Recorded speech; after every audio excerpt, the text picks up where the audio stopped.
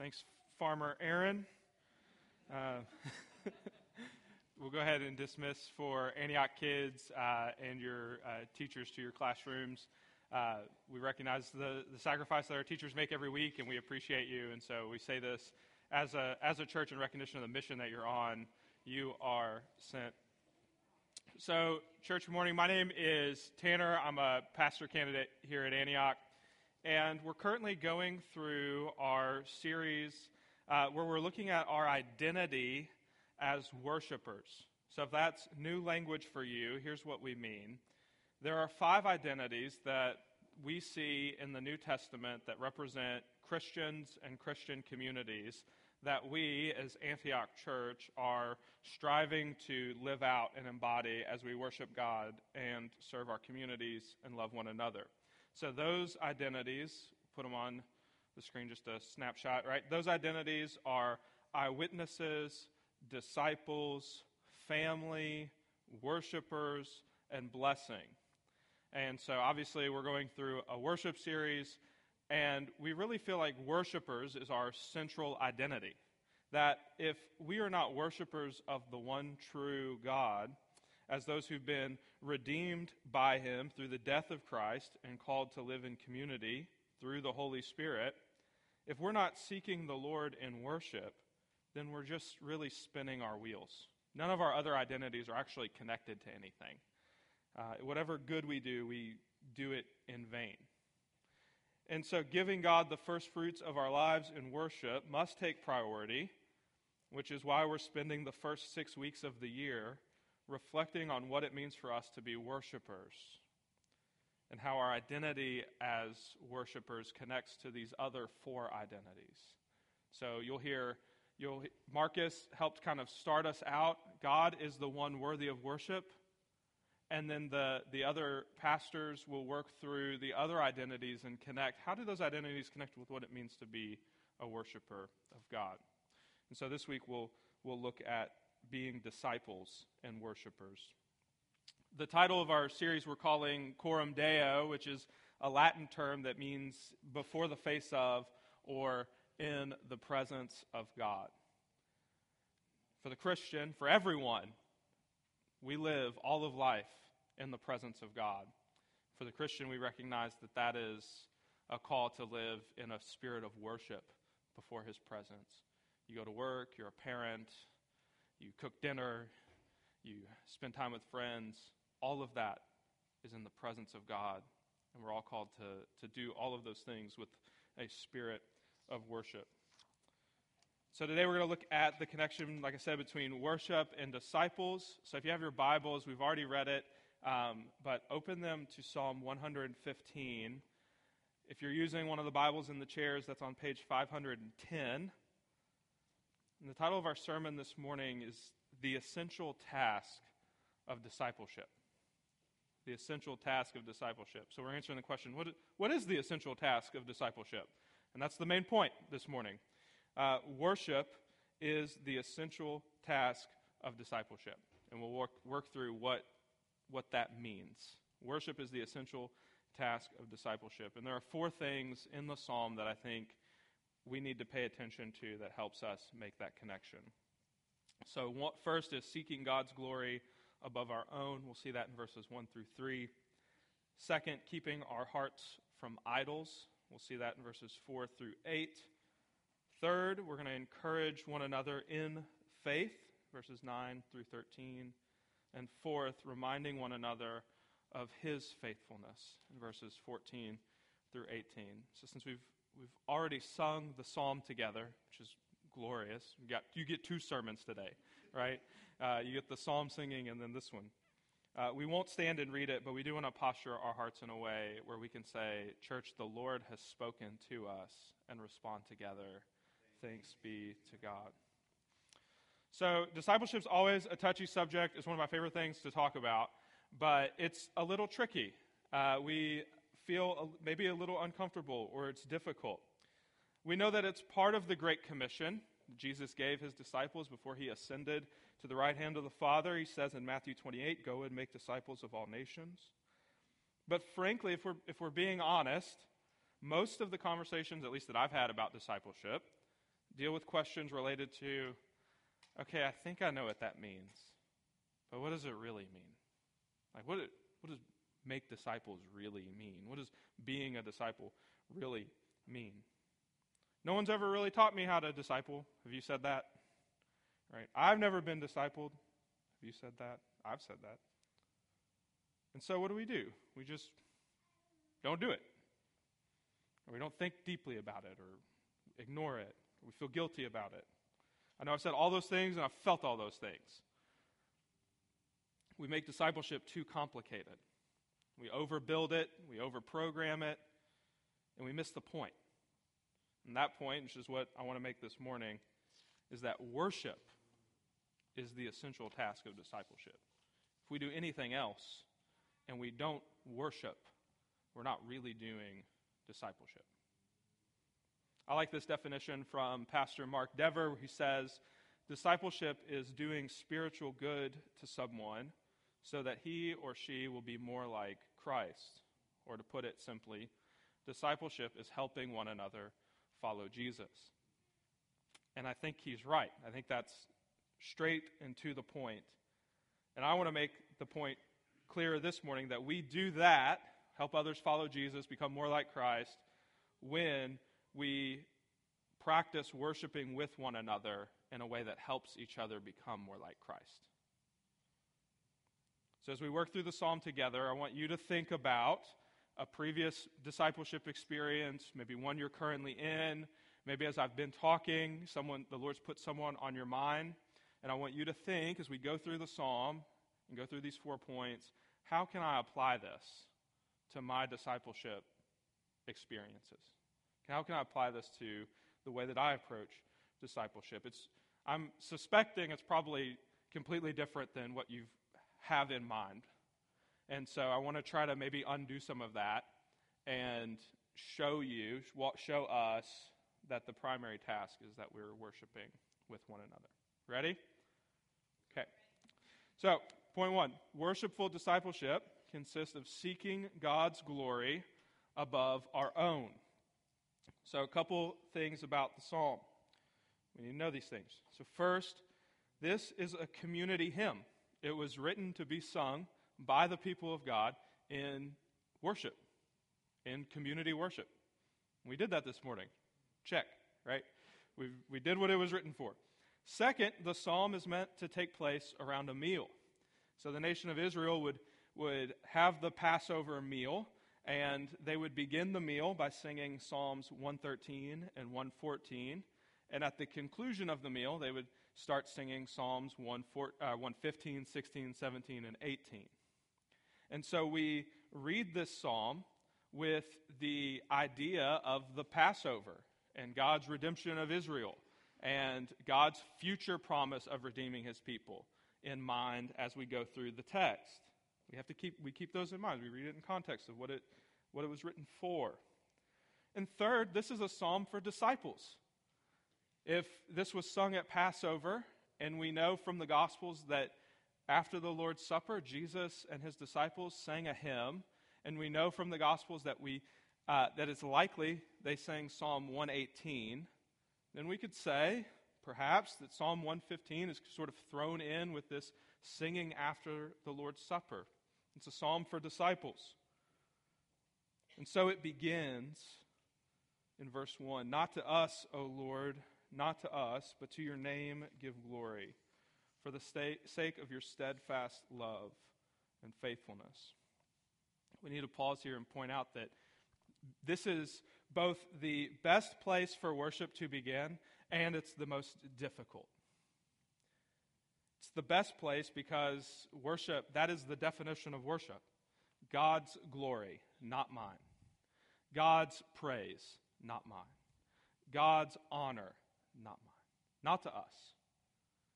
But it's difficult because this is just a hard thing to do. It's hard to not seek your own glory. It's easy to do it. It's easy to not seek your own glory when things are going well, when you're prospering. You say, well, when you win the Super Bowl, what do they say, right? To God be the glory. What about when you lose every game that season? What are you saying? When you're prospering, you're on top. And everyone already assumes you're glorious. But when you're suffering, when your back's against the wall, when you've been kicked down, when you're fighting for your life, is your first instinct like, not to me? God gets the glory.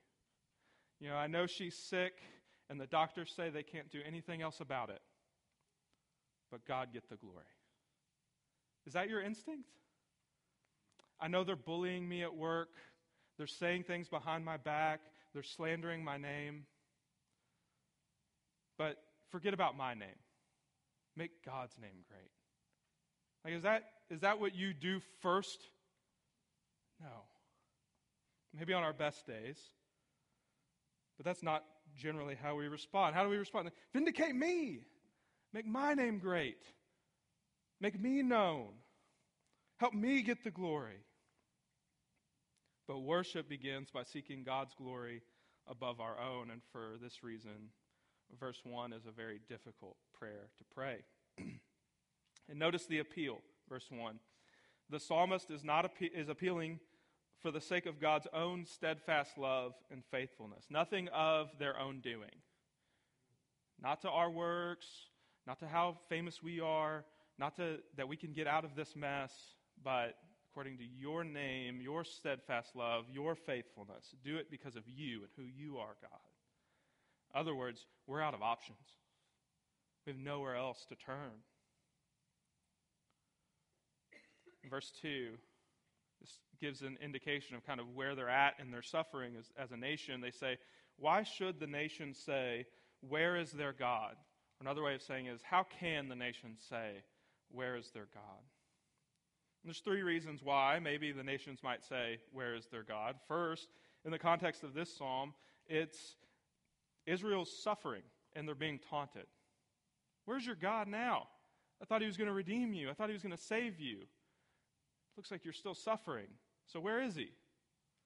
He must be hiding or asleep. Second reason why the nations might say this is that it demonstrates the contrast between Israel's God and their gods. The gods of the nations are represented in idols made of carved wood and precious metals, and they're decorated and revered, and they have temples, and you can go and visit the gods of the nations. But Israel's God refuses, prohibits the making of idols. He's not confined to locations, but as Paul says in Acts 17, the God who made the world and everything in it, being Lord of heaven and earth, does not live in temples made by man, nor is he served by human hands, idols, as though he needs anything, since he himself gives to all mankind life and breath and everything. Israel's God's not confined to temples. He's not confined to the worship of idols. He restricts those things. Instead, he is the Lord of heaven and earth. He rules above his creation. The nation's gods are handmade fabrications. They're false. They can't do anything. And lastly, the nations might say, where is their God, in response to a lack of distinction? Where is their God? They don't seem very hopeful. Their lives aren't much different than ours. Ethically, they make the same decisions. Their God must be like ours. So where is he? Regardless of why the nations might make this taunt, here's how a worshipful heart responds. Verse 3, our God is in the heavens. He does all that he pleases. We seek God's glory above our own. That's the first point. Sin is the idolatrous act of seeking undeserved praise and glory, either for ourselves or some other created thing. True Christian worship is the act of giving to God all the praise and glory that he deserves. So let me ask the question, what would the culture of our church look like if we were committed to helping one another cultivate this kind of response? Like, we're done trying to be like the nations. They have no hope. We're done trying to figure it all out on our own. We refuse to justify ourselves before others who hate us and hate our God. They ask, where is our God? Our response, our God is in the heavens. He does all that he pleases according to his name. I can't produce something to show him to you. We trust him. He's faithful. We love him. He loves us. He's not seen in the works of human ingenuity. He is in the heavens. The universe is under his control. And because of that, we seek his glory and not our own. Discipleship has to begin here. And from there we can move on to a second observation, that discipleship consists in helping one another avoid idolatry or keeping our hearts from idols. So God is not seen in the works of human hands, but the nation makes idols of their gods, their false gods. Here's how the psalmist describes them. Their idols are silver and gold, the works of human hands. They have mouths but do not speak, eyes but do not see. They have ears but do not hear, noses but do not smell. They have hands but do not feel, feet but do not walk, and they do not even make a sound in their throat. Those who make them become like them, and so do all who trust in them.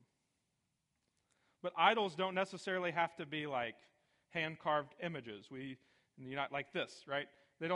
Idols don't look like that in today's American culture, at least. We're not making those statues and worshiping them and bowing down.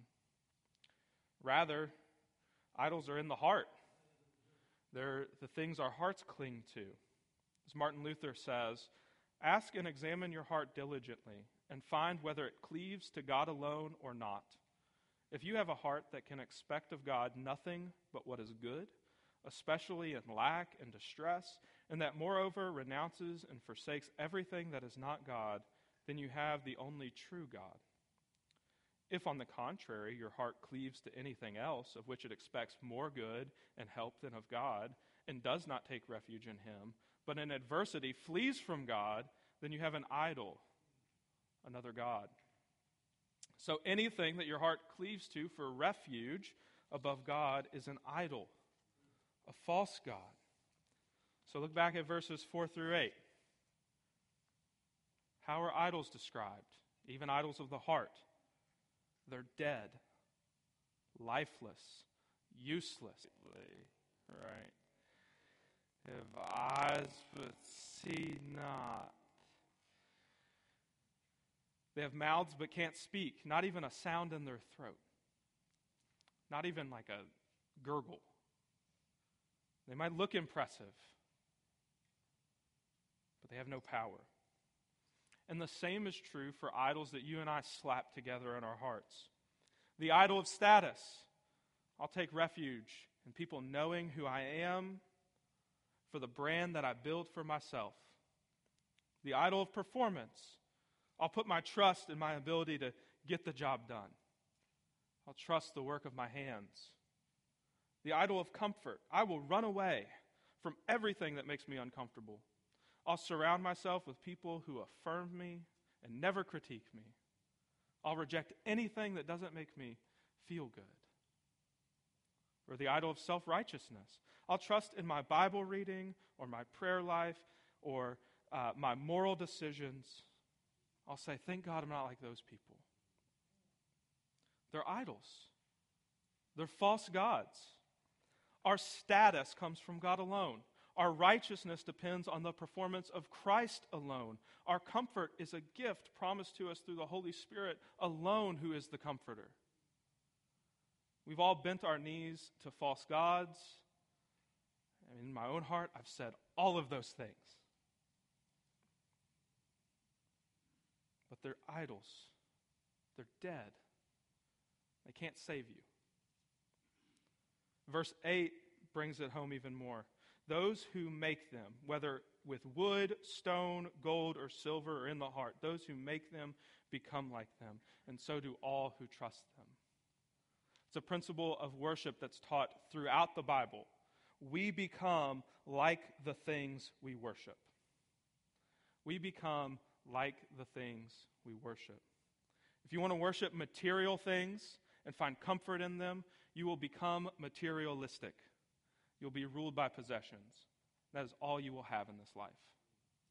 If you want to worship the inner circle and fit in with the crowd so that people like you, you will lose yourself.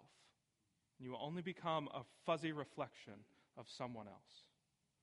If you want to worship the image you see in the mirror, you will become a representation of your own pride, and you'll be ruled by the self, who's a ruthless master. Here's where I want us to make the connection with discipleship. One, we recognize this and we call each other away from idolatry. Like, hey man, I've noticed you've been not home at night, you've been working long hours, you're slaying, like you're just going to town trying to get that raise. You're stressed, you're trying to perform for people. But I want to tell you, like, Jesus loves you. Who you are, it doesn't matter how hard you're working. Jesus loves you, your family needs you, and the false god of financial comfort or professional status is not worth dying for. And you need to know that. Like, that's discipleship 101. We have those conversations with people. We call each other away from that. Like, you're worshiping false gods. You're worshiping the self. You're worshiping comfort. You're worshiping something other than God. You're seeking refuge in what you can do. Turn away from that. But also, because we become like the things we worship, if worship is the essential task of discipleship, then discipleship that helps others become more like Christ is the natural fruit of worship. Do you see that? In discipleship, we help one another worship Jesus, the essential task. We become like the things we worship. So in helping one another worship Jesus through discipleship, we're helping one another become like Jesus through discipleship. Paul makes this connection in Ephesians 4, where he says, "Put off your old self, which belongs to your former manner of life, and is corrupt through deceitful desires. Be renewed in the spirit of your minds. Put on the new self that is created after the likeness of God in true righteousness and holiness." We become like the things we worship. As a disciple of Jesus, we put away idols of the old self, and in Christ we put on the new self, created after his likeness. And that's discipleship, that we keep our hearts away from idols and call one another to the worship of God alone. I need to maybe pause a little bit and say, like, if you're like me, this might be frustrating. Because what I'm basically saying is, like, there's no 3 steps I want you to do. There's no books to read. I'm practically driven. I'm a very practical person, so this sort of stuff, like, frustrates me, right? But we're not concerned with the right method. We don't want to overbuild the thing. We're concerned with knowledge and truth, right? We want to say that. But primarily that knowledge be expressed through the proper response, which is worship. St. Augustine essentially says that any knowledge of God that doesn't lead to proper worship of God and love for your neighbor is knowledge that is not yet truly known. You don't know it yet. If you know something and you don't love God more or love your neighbor more, you haven't really come to know it yet. And discipleship's not about how much you know or what boxes you check, but it's about who you are in Christ. It's about your identity, as Paul writes. I have been crucified with Christ. It's no longer I who live, but Christ who lives in me. And the life I now live, I live by faith in the Son of God who loved me and gave himself for me. How else do we respond to that other than worship? It should be encouraging. Our relationships with one another ought to be constantly calling those things out and reminding each other of who we are in Christ. It's encouraging. So our third point, discipleship encourages one another in the faith. The psalmist goes on to address 3 distinct groups. So rather than putting your trust in idols like the nations, the psalmist writes, "O Israel, trust in the Lord. He is their help and their shield. O house of Aaron, trust in the Lord. He is their help and their shield. You who fear the Lord, trust in the Lord. He is their help and their shield. The Lord has remembered us, and he will bless us. He will bless the house of Aaron. He will bless the house of Israel, bless the house of Aaron. He will bless those who fear the Lord, both great and small. There's a lot we could say there, but here's the point, that God can be trusted. No one is too small or far off. The Lord will bless all who fear him, his covenant people Israel, the ones in his service like the house of Aaron, or any who fear the Lord. No one is too small for his blessings. All can trust him. He is their help and their shield. So let me ask again, what would discipleship at Antioch look like if we did this? If we were committed to regularly meeting with one another to encourage each other in this kind of faith. We all have poor memories. We're subject to forgetting God's goodness. This past Friday, I was literally in the middle of writing this next paragraph I'm going to go through, and I feel like I'm drowning, and it's literally raining on my head, and I just felt deflated. We have a forgetful memory. We can be writing, trust in the Lord. He can be trusted, and yet despair at the same time. Discouragement is always willing to take every opportunity it can get. And at least I'm not this way. Maybe you are, but I can't hype myself up enough to get over it. And so the point is this, that we need one another. We need to constantly encourage one another. We can't do this alone. As the author of Hebrews writes, let us hold fast the confession of our hope without wavering. For he who promised is faithful, he can be trusted. And let us consider how to stir up one another to love and good works, not neglecting to meet together, as is the habit of some, but encouraging one another all the more as you see the day drawing near. If discipleship is helping one another follow Jesus, then my job, your job in discipleship is not to have all the answers. It's not to be spiritual gurus, but it's to point others to Christ. You can trust him. He's faithful. He loves you. Which brings us to our final point. Discipleship involves reminding one another of his faithfulness.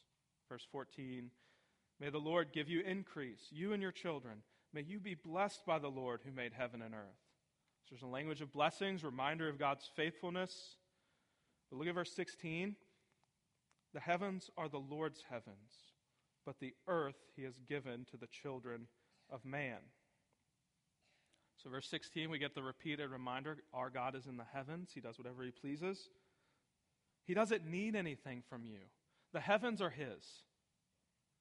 He made the earth, not so that you could worship other idols, so you could make things. He doesn't need them. He gave you the earth for you, to bless you, so that you could give glory to him. The heavens are his, but the earth he's given to the children of man. He's not impressed by human credentials. He doesn't need the things of the earth. The God who's in the heavens has given the nations the very elements they use to make false idols. But the things of the earth belong to the children of man, so they would worship the one true God. The nations make idols of the earth, and it kills them. Verse 17, the dead do not praise the Lord. Those who make false gods do not praise the Lord. Nor do any who go down into silence, those who actually die.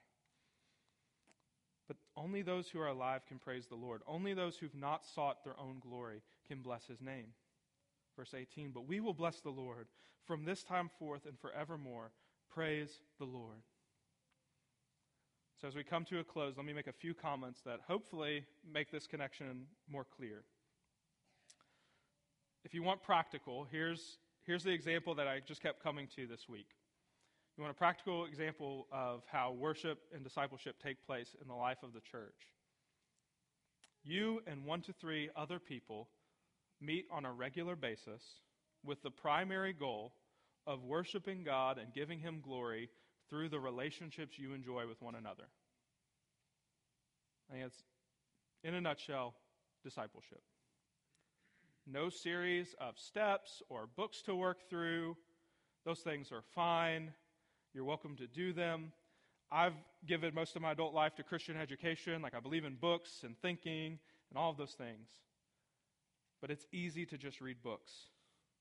It's easy to just follow a program. I actually think this is much more difficult. And so here's the example. Someone asks you, tell me about your discipleship group. And you say, well, me and 2 friends meet on a weekly basis. We seek God's glory through times of suffering and confusion. We read the paper, and we don't know what's going on in the world, and we just seek that the Lord will glorify His name. And we pray for whatever's going on in our life. Pray for our families and our coworkers, and we share stuff that's going on at work, and we seek God's glory. We call each other away from false worship. We call each other out when we're putting our jobs before our families. We call each other out when we're not trusting in God, but we're trying to seek solace in something else or another false idol. We call each other back to true worship of God as we spend our weeks together. We encourage one another in the faith. So we might read the Bible together, or we might get a Christian book and open it.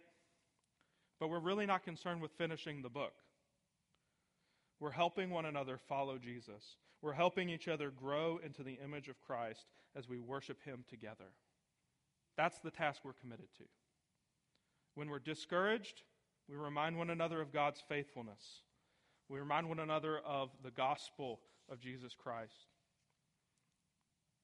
What would our church culture look like if we were all committed to doing something like that?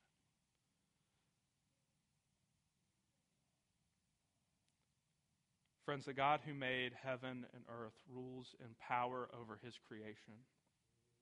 To Him alone, as Jude writes, belongs all glory, majesty, dominion, authority before all time, now and forever. Amen. But we, you and I, and all who came before us, have rejected Him and chose instead to worship false gods, either handmade or of the heart. And if you're here this morning and you're not a worshiper of Jesus, you're still dead in your sin. You're still worshiping dead things, and you become like the things you worship. You're still worshiping created things over the God who made you. But God, in His faithful love for you and your idolatrous heart, took on flesh with eyes that saw, ears that heard, a mouth that spoke, feet and hands that moved and walked. Became the image of the invisible God. And Jesus died in your place, wrongfully accused of what? Of false worship, of blasphemy. So that through His death, you, a true false worshiper, might live. Paul writes, the life I live in the flesh, I live by faith in the Son of God who loved me and gave Himself for me. And 3 days later, Jesus rose because it was impossible for death to hold Him, and is now ruling and reigning at the right hand of God the Father. Our God is in the heavens. He does whatever He pleases. And it pleases Him to give life to all who call upon His name in worship. And after He rose from the dead, He spoke to His disciples and said, come back to Matthew 28. All authority in heaven and on earth has been given to me, God's glory above our own.